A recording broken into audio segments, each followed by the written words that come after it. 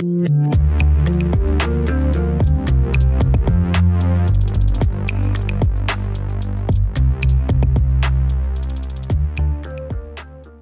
to In the Queue, a podcast presented by Messick, Lauer & Smith. From QSOs to regulatory concerns and everything in between, we will talk about relevant topics, trends, and information in the credit union industry and how they can affect your credit union or QSO. For today's episode, we welcome back Mike Mulvey, an attorney here at Messick, Lauer & Smith, to discuss the importance of corporate separateness and its impact on the formation and operation of QSOs. Let's get into today's interview with Mike.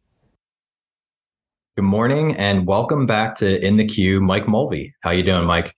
Good. How are you, Mike? It's good to be back. Yeah, I was going to say you're our first repeat guest. So, you have that honorary status now for this podcast. Lucky me. Yeah. Yeah. And I think so. We wanted to bring you back onto the podcast, Mike, because you've recently written an article for our firm talking about the importance of corporate separateness in forming and operating QSOs. Right. So, this applies to credit unions, applies to the QSOs that they have investments in. And I guess just starting, with the law itself, right? Like, what are the actual rules that apply to QSOs in this area? Right. So, and thanks for referencing the article. Broad strokes in the NCUA regulations under Section 712.4, there's reference to the credit union and QSO maintaining this term corporate separateness. And basically what that means is that both entities are acting separate and independent of each other. Now, the understanding is that in these wholly owned QSOs, the credit union is the shareholder. They've put in all the money, but it's about making sure that the QSO operates independently and not being micromanaged by the credit union board of directors. And so they lay out a handful of factors, and it just so happens that these are the similar factors that courts would look at in the event of litigation in the future. And what could happen is, say, this goes just corporate law in general. You set up a subsidiary company and it serves clients, and an issue arises and a client tries to sue that entity. Well, during the period where they discover more information about that entity, they may find out that there's an investor behind the scenes that is, putting all the money forth. That potential plaintiff is going to attempt to sue that shareholder and pierce this corporate veil.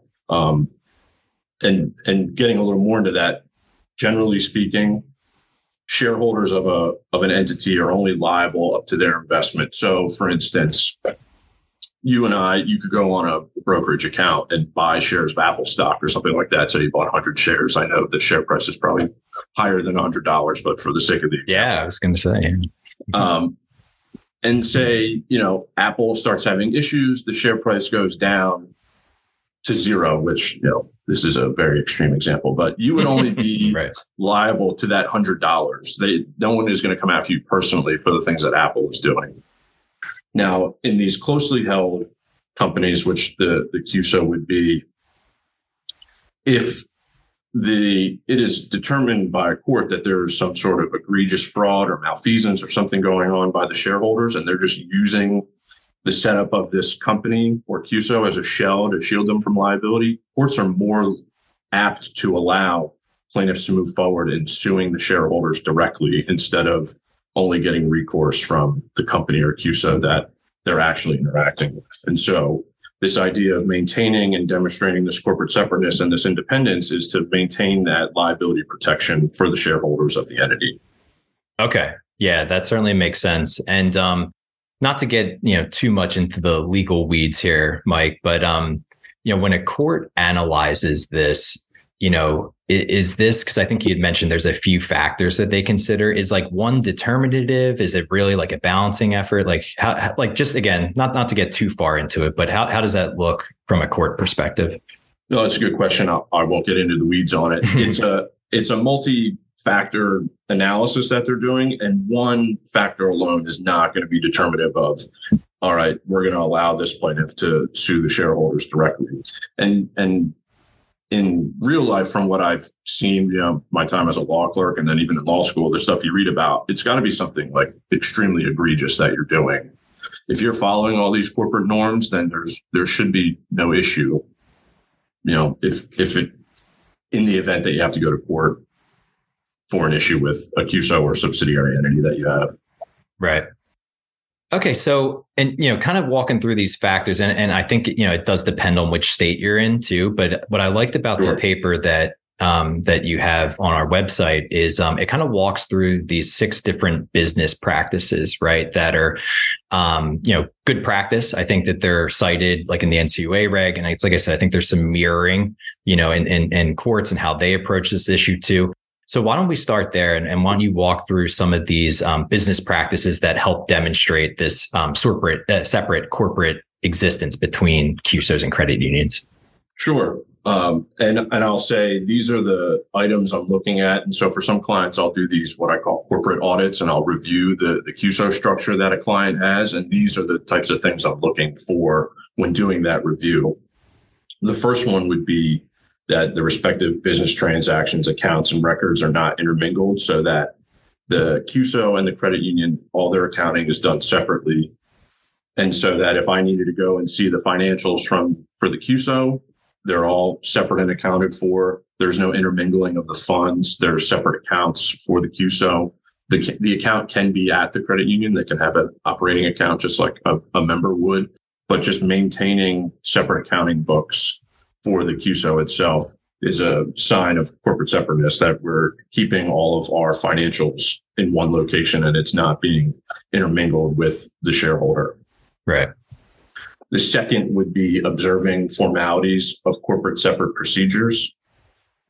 One of those is board meeting. So just like the credit union board of directors, they have their monthly meetings and they keep minutes and resolutions and those sorts of things. The QSO would do the same. They would have their own meeting schedule. They would keep their own meetings. And if there are, they keep their own resolutions and documentations. They keep their own files about how they're going about their business.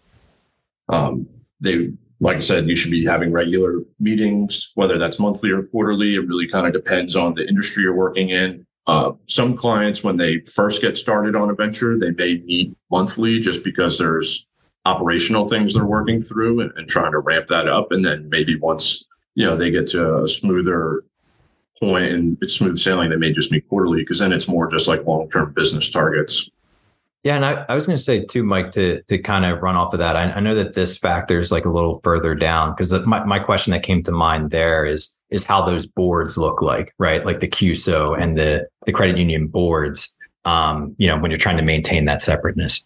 Right. No, that's a good question. So what you want to think about is that the credit union board is the deciding body for the credit union's decision making.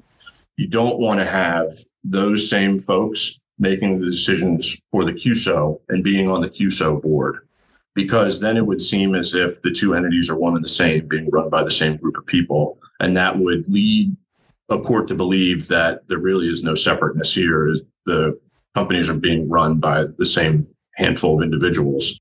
And so what I typically recommend is not having any credit union directors on the board if you can fill out the board of the QSO that way. If you need, if the board wants to be involved somehow, maybe have it one person, depending on the size of the board. You just don't want the credit union board dominating the QSO board from a numbers perspective. So say there was a 5-person board, maybe 1 or 2. And really what I try to emphasize with clients is that for these QSOs, depending on the line of business they're in, if you have people in-house that have expertise in that line of business or in that industry, that's much more helpful and efficient than just having someone on the board just to be on the board that may not understand the intricacies of the business. Like, for instance, a lot of clients form insurance agencies. Right. Well, if there are some folks at the credit union that may have a background in insurance, maybe they were an agent previously, or they worked at one of the carriers or something like that before coming to work at the credit union, they may be a good person to be on the insurance agency board because they have some industry expertise, as opposed to just someone on the credit union board of directors that just wants to be involved but may not have that expertise. Yeah, that makes sense. So sorry for skipping around there, but yeah, that question okay. Came up. The next factor is an important one to think about. Each is adequately financed as a separate unit in light of normal obligations, reasonably foreseeable. in the business of its size and character. And so this gets into the term adequate capitalization. Mm-hmm. And what you want to think about is there, and it's from the initial start of the company, is there enough money here to start the business and take care of any reasonably foreseeable liabilities and expenses? Along with that capital is also having adequate insurance for the company, depending on the type of business that you're in. This gets into making sure that in the planning of forming the CUSO that you have an adequate business plan so that you understand what the potential expenses are going to be down the road and that you've accounted for those from an investment perspective, that you have enough money so you're not having to continually go back to the credit union and say, we need further investment, we need further investment. You've already laid it out in the business plan that this is what it'll cost until we can start turning a profit or generating enough revenue that we can cover our own expenses. Right. And I'm sure too, like that's like different, right? Depending on the type of the CUSO, like if it's, like a wholly owned versus a multi-member versus like what type of business they're engaged in, like where that capitalization recommendation, comes, right? There's no like set figure for that, right? Right. And that leads into my next point. I'll have conversations with clients and they'll ask me, is this sufficient enough money? And it's not really a bright line. Yes, if you put in $500,000, that's enough money. It really depends on your business plan and your analysis of what it is going to take to get the business up and running to become successful. Now, one example, I help clients from time to time. They'll start up the insurance CUSO, and what they'll do is buy a book of business from an agent in the area that is transitioning to retire. And as part of the transaction, they're buying the book of business, and this person is going to come work at the CUSO. The startup capital for that would be the amount of money needed to enter into that transaction and actually purchase the book of business, because from the moment you make that transaction, you already have a company that is going to be generating revenue from the moment the transaction takes place. So you may just need a little bit more money than what the transaction costs are, just for like the period where you're waiting to receive commission checks from carriers and those sort of things. Okay. Yeah, no, that makes sense. The next factor is about each entity holding themselves out to the public as a separate enterprise. Now, this is, in my opinion, one of the trickier ones that you want to be paying attention to, because it's really dependent on how you're displaying both entities to the public and making sure that they're not confused as to who they're dealing with. And so things we're thinking about is having separate telephone numbers, a separate email domain. If the CUSO is going to need office space on credit union premises, that there's signage saying that this is CUSO space, no matter, whatever the business is, that, if someone walks in, they don't think that they're just working with another department of the credit union. They understand that they're working with a separate entity. Making sure that if you're going to send correspondence out to potential customers, that the CUSO has its own letterhead. People have their own business cards with the proper logo. And the logo point is a crucial one. Some clients I'll see in doing these audits, they really just leverage the credit union's current logo or trademarks or anything like that and implement them into the CUSO's logo or name or something like that. And the issue arises that could cause some confusion with folks that think, ABC Credit Union is just who we're working with, and they have like this separate department that they've named ABC Insurance or something like that, and everything looks exactly the same other than you put the word insurance. Clients they'll send me their logos and say, here's what we're doing. Not that I'm a marketing executive and no one's ever going to confuse me as one, but my suggestion is to kind of steer away from using the credit unions, incorporating the credit union's logo in the logo for the CUSO. And what some clients do is they won't even use the credit union's name in the CUSO's name. They may make a reference to something in the community that would resonate with folks there locally. Okay. Like a landmark or something that is a specific reference to the area where they are in the country, which may work better. Or you can go about, using a trade name or something like that you can use for marketing purposes. I typically leave the marketing stuff up to the credit union folks, obviously, since that's not really my forte. But I just want to make the point that, you don't really want to leverage the credit union's logo in the CUSO's logo or name or anything like that. You want to make sure that you're showing that separateness. Another thing that the logo kind of goes with is websites. Mm-hmm. And so if you have a website for the CUSO, which a lot of my clients do, they may have a link to that CUSO website on the credit union page. You just want to make sure that you have some sort of disclosure, or what I understand is called a speed bump, to alert the person that you're being redirected somewhere else and you're going to be working with a different entity. You're not working with the credit union if you proceed to, go to this website. Right. And I think what kind of like weaves into each one of these factors, and this is all about emphasizing, observing separate, procedures, right? Mm-hmm. Like, whether that's an arm's length contract, to rent out the space, like you referenced, right. Whether that's a separate logo or a separate web page, like that's the emphasis throughout. Yep. And just to hit back on something I mentioned before, having a separate phone number, because we don't want to have happen is, I'll go back to the insurance example again. I call looking to speak with an insurance agent, and I call, and the person on the other end of the phone says, "Thank you for calling ABC Credit Union. How can we help you?" That's going to confuse the person into thinking that they're getting insurance from the credit union as opposed to being directed straight to the insurance company itself.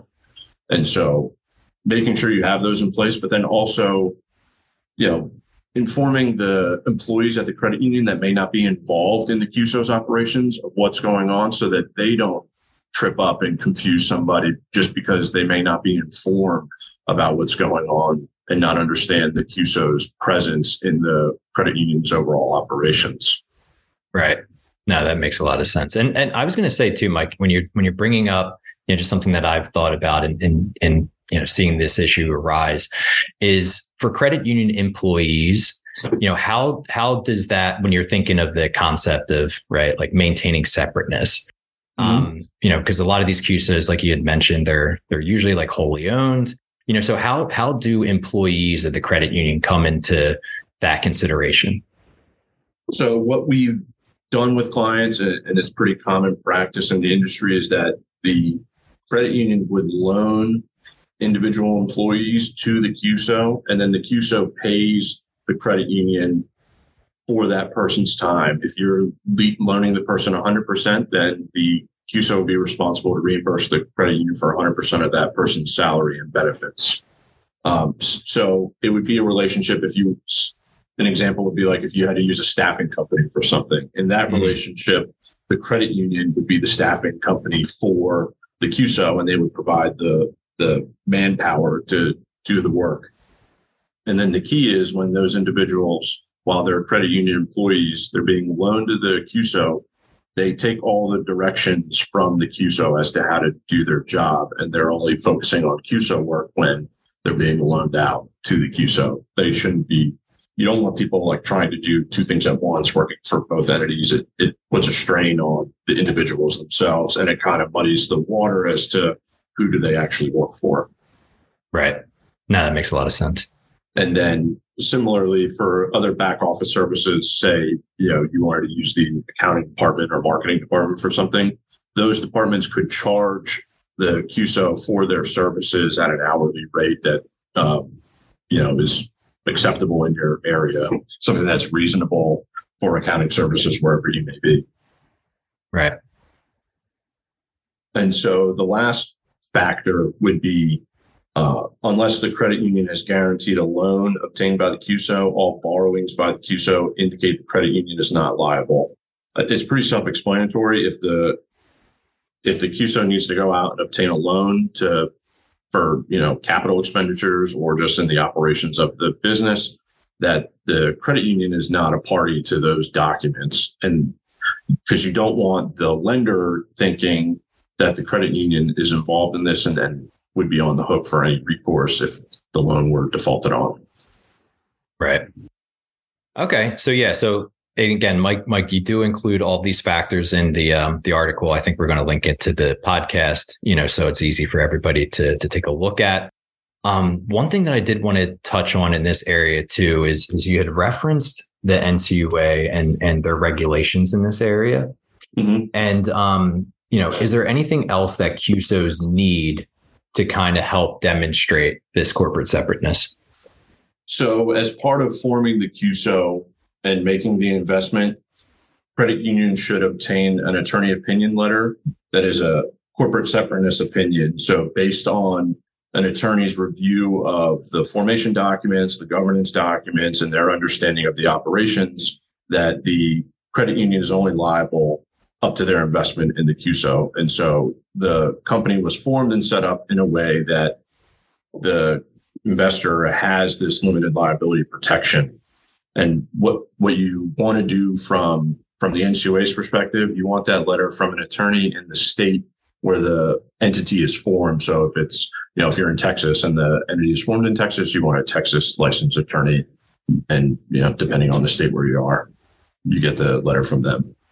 And that all goes back to the, because this is like a state law issue, right? Like, when it arises in the courts, if it goes that far, it's dependent state to state, right?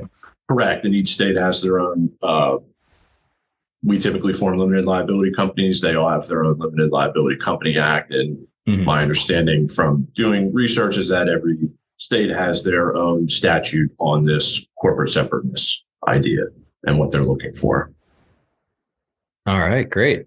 So, I think that's all that I had to bring up in this topic. Mike, did you have anything else that you want the listeners to know in this area? Yeah, the last point I would make is that this is an ongoing review that you want to continue to do, because obviously, from the credit union's perspective, people may be coming and going. Employees move on to go other places, and you have new people in those positions. So you want to continue to be reviewing to make sure that you're maintaining the separateness and that there is no confusion as to what everyone's role is. And, making sure that, when you initially put your governance documents together, like for an LLC, it would be an operating agreement, that what is written in that document is actually how things are being operated from a governance perspective. And if they're not, that you have taken the time to amend the document so that they accurately represent how the governance is being conducted. Right. Yeah. So I know that this is a question, or these are questions that arise, I think, for every CUSO that gets formed, right? You're kind of running through that checklist of all the documents that credit unions might need. So, thank you for taking time to kind of walk through this step by step. I think it's really helpful information for people that are looking to form CUSOs. And in like an area it's relatively pretty gray. No, absolutely. And anyone listening, you have any questions, feel free to reach out. I'm happy to answer any questions or look over anything that you have. All right, great. Well, Mike, thanks for coming back, and we'll talk again soon. Thanks for having me. Talk to you soon. That concludes today's episode of In the Queue. Thanks to Mike Mulvey for joining the podcast again today to discuss how CUSOs should hold themselves out and operate as distinct legal entities from their credit union investors. It's a topic that we receive questions from time to time due to the relative nuance of the subject matter. So thanks again to Mike for his time today. Make sure to subscribe to this podcast feed to receive the latest news and information in the world of credit unions and CUSOs. I'm Mike Heller, and thanks for your time today for listening.